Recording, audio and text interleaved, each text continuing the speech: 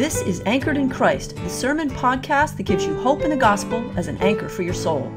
Brought to you from Old South Presbyterian Church in Newburyport, Massachusetts. Our second reading of Scripture is from Lamentations. I'm not going to read all of it. I'm just going to read the first 4 verses, 22 through 26. But you're welcome to follow along in your pew Bible there. The steadfast love of the Lord never ceases. His mercies never come to an end. They are new every morning. Great is your faithfulness. The Lord is my portion, says my soul. Therefore, I will hope in him. The Lord is good to those who wait for him, to the soul that seeks him. It is good that one should wait patiently, quietly, for the salvation of the Lord. Let's bow for prayer. We thank you, Lord, today again for gathering us here together. We pray that you would speak to our own hearts, our own situations, our own needs, concerns, and lives, so that we might truly be your disciples in this world. And so we are grateful for this time together, and we ask in Jesus' name, amen. Today's sermon is the second in a series of Advent sermons that Scott and I are doing, titled Simply Incarnate. And we are using as a companion to this series a book called Simple Church. Here's the book, Returning God's Process to God's Process for Making Disciples. And as Scott mentioned last week, the main message of the book Simple Church is that we as the church, and maybe as church leaders, have tended to make church life too complicated, maybe sometimes too cluttered. And so we need to get back to the simple church, the primary purpose of the church as Jesus envisioned it. And that is making disciples. Not making church members or church attenders, not that there's anything wrong with that, but making disciples, followers of Jesus. Simple Church, this book, focuses on a strategic process churches can use that helps churches move deeper into their spiritual growth. And there are 4 parts to this process, this strategic process. Clarity is the first one. Scott talked about that last week. The second one is movement. The third is alignment. And finally, focus. And you don't need to know today what all those mean, but that's sort of the way that we're going with this. And last Sunday, Scott focused on the Advent theme of hope and how we need to have clarity about hope, and especially clarity in the coming of Jesus, what we call the Incarnation, Jesus coming at Christmas, his birth. And Scott reminded us that because of Christ's coming, we can be hopeful people, right? Now, this morning we are focusing on the second theme of the book, and that is movement. Simple Church defines movement as the sequential steps in the process that causes people to move to greater areas of commitment. And the question we want to focus on this second Sunday of Advent is simply this: how do we move towards a greater commitment to love? How does love move? As I've been thinking about love the past couple of weeks, a number of songs have popped into my head. I don't know if you're that way, but I'll hear a word, and all of a sudden my head is flooded with songs. And these songs all are from the 60s and 70s and 80s, so that dates me a bit. I know there weren't many songs from Adele or from Lady Gaga, although we saw Lady Gaga the other day on PBS. She was with Tony Bennett. I think she's 35, he's 95, so it's not to say these can't go together. But I don't know about you, but songs often come to me when I'm in the shower. Any of you like that?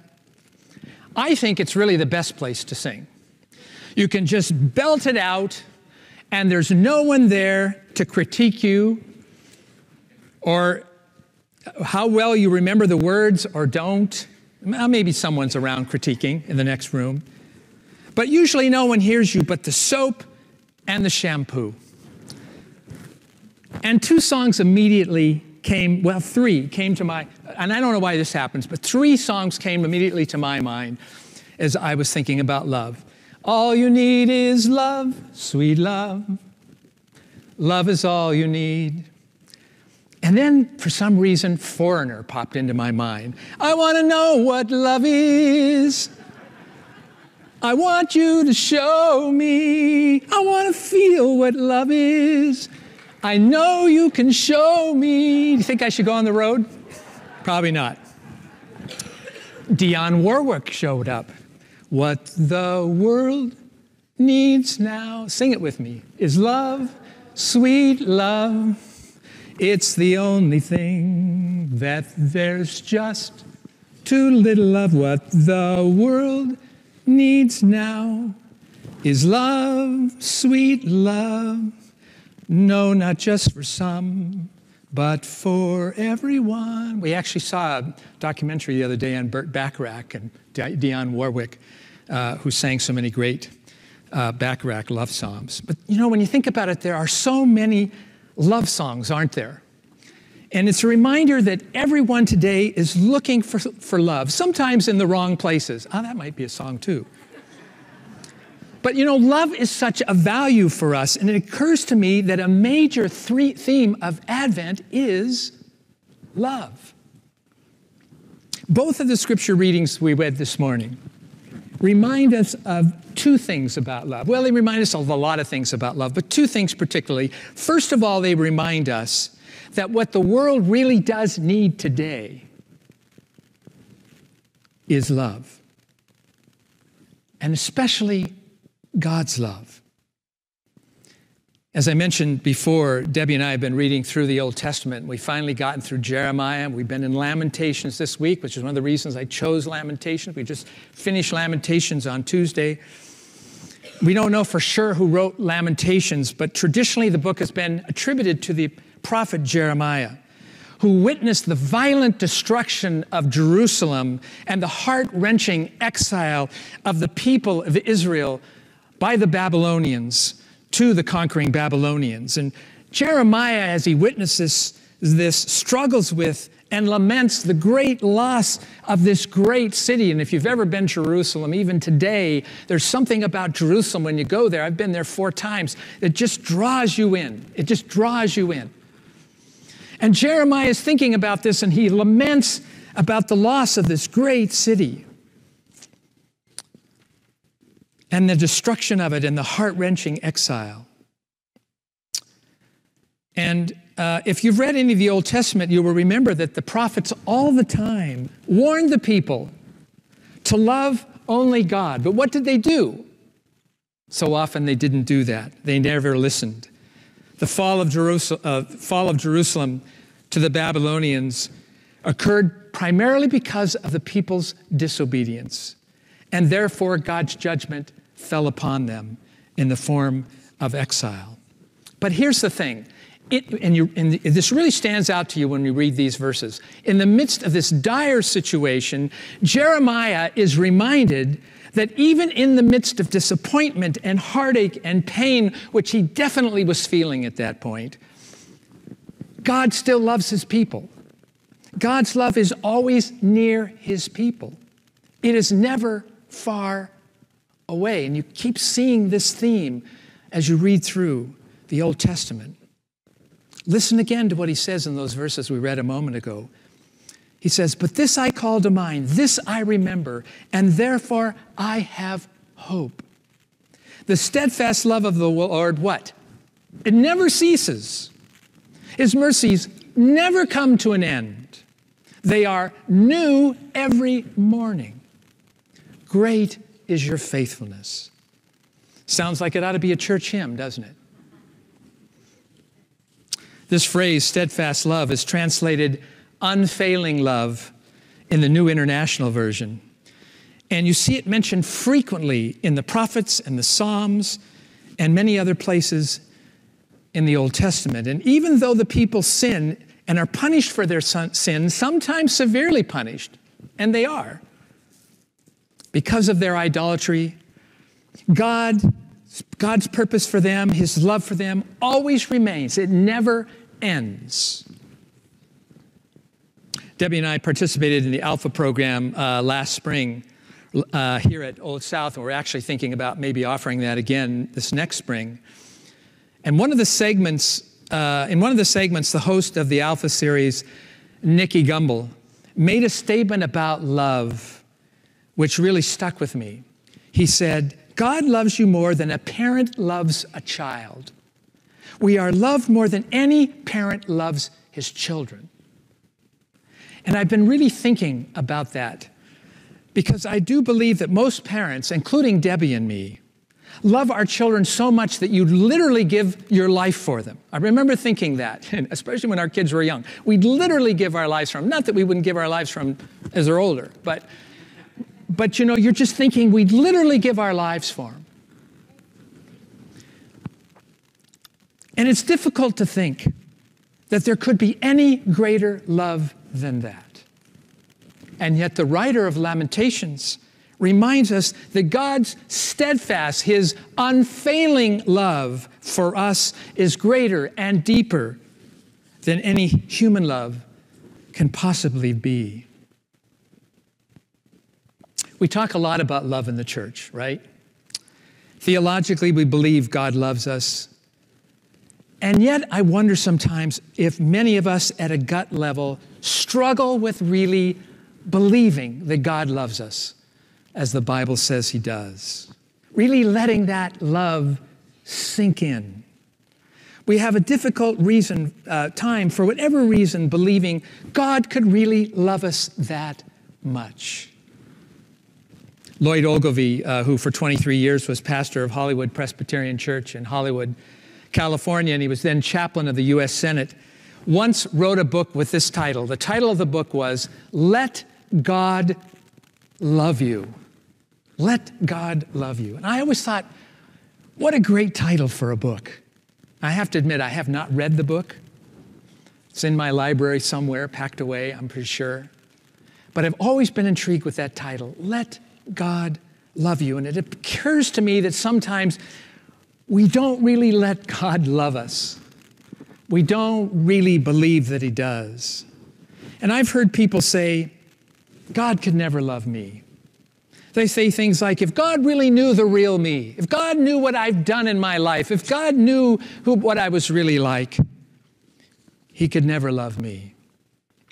People at a gut level who feel that somehow they just don't measure up.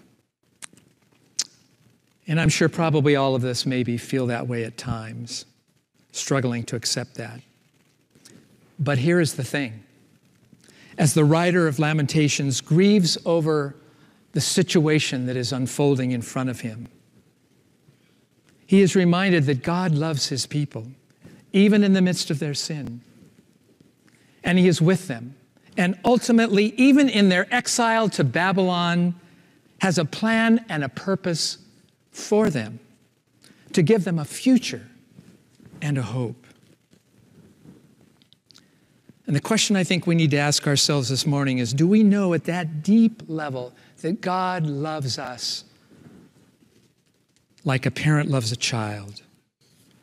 Jesus coming at Advent reminds us of that truth. But the second thing we learn from these scriptures is simply this. Because God loves us, loves you and me, his steadfast love, his unfailing love, because he loves us that way, it frees us up to love one another. In 1 John 4:19, a verse we didn't read, but I love this verse. John says, we love because he first loved us. As you know, in our English language, we have only one word for love. And we use that word for love in all kinds of ways. We say things like, I love pizza, or I love The Voice, or I love Patriots football. I saw an ad in the newspaper that said, "Live your life, love your bathtub. Put the smile back in your bathing with a premier walk in the tub." I don't know why you'd be walking. Well, I guess you have to walk into the tub. That's why you'd be walking in it. But we also use the same word to say, "I love you and want to marry you." We talk about falling in love and being in love. And so the point is, we use this one word, love, in so many ways that basically it has lost a lot of its real meaning for us today. But in the Greek language, the language of the New Testament, the language that John uses, there are several words for love, and we won't go into those today. But the word he uses, and probably again a word you're familiar with, is the word agape. Agape is the most common used word in the New Testament for love. And we find that in this scripture from 1 John 4. And the thing that makes agape love unique is it's not a selfish kind of love. It's not a self-focused kind of love, but it's an outward-focused kind of love, an unconditional kind of love, an unmerited, sacrificial, forgiving kind of love. It's the kind of love the scripture tells us that God has for us and that we are to strive as best we can with the Spirit's help to have for one another. Look again at what John says in 1 John 4, 9 and 10. He says, God's love, God's agape, was revealed among us in this way. God sent his only Son into the world so that we might live through him. In this is love, not that we loved God, but that he loved us. He agape'd us and sent his Son, by sending his Son, to be the anointing sacrifice for our sins. And this is what we celebrate at Christmas, the coming of Jesus into our world. And then he goes on to say this great verse in verse 11. He says, "Beloved, since God loved us so much, we also ought to love one another." What I think he is saying here is this, that God's loving us enables us, frees us to love one another. This agape love that John speaks about is not so much a feeling or an emotion, not that there's anything wrong with those, but it's more, he says, an attitude. It is not so much how we feel about someone or something, but it's about what we do, what we do. Unfortunately, we followers of Jesus do not always love one another very well, as you know, and the world notices. I had a great example of this one time. I was with a group of pastors and we were having breakfast. And these pastors were sharing some of the things they'd done in their ministry. And one pastor had shared that he'd taken a group to Israel, a group of church members, and from his congregation. And he wasn't sure if his Israeli tour guide, if you've been on a tour to Israel, you know that you usually have an Israeli tour guide that's with you. And he wasn't sure if his tour guide was a Christian or not. Sometimes they are. I had a tour guide once who was a Christian. But he found out that his particular tour guide on this tour was not a Christian, but was Jewish. And the pastor asked him why he was not a Christian. And this tour guide gave him this really telling response. And this is what he said. He said, "I've read the Old Testament, and I see the prophecies in the Old Testament point to Jesus as the Messiah." This is a Jewish guy that's talking about this. "I see that the prophecies in the Old Testament point to Jesus as the Messiah. But," he said, "the Christian groups in Israel fight so much with each other. How could he be the Messiah when they fight so much?" Those are his exact words. "How could he be the Messiah when they fight so much?" And he was referring specifically to the priests and the others who take care of the Christian shrines and the churches and the holy places in Israel. And it's true, they do seem to fight a lot. There's a church in Bethlehem, for instance, that actually has a dividing wall right down the middle aisle. And there's two Christian groups that lay claim to this particular church building, but they cannot get together. So part of them worship on this side of the wall, part of them worship on that side of the wall. And they literally had to separate them. And every now and then a fight breaks out among them because each group wants to have the whole thing. And especially happens around Christmas and holidays, and it's very embarrassing. Jesus said that the world will know we are disciples by what? If we have love for one another. If we have agape love for one another. So John says this is how love moves. First of all, from God to us. That's where it really starts. And then, secondly, to loving ourselves. You know, there's a place for a healthy self-love, isn't there? Jesus said we are to love our neighbors. How? As we love ourselves. Sometimes we have a difficult time loving ourselves. And then third, from loving ourselves in a healthy way to loving others. The incarnation of Jesus, the coming of Jesus that we anticipate during Advent and that we celebrate at Christmas is really about opening up our lives and our hearts to God's steadfast, unfailing love so it can move to us and then in us and then through us to others. Some of you may remember a Christian singer named Evie Carlson.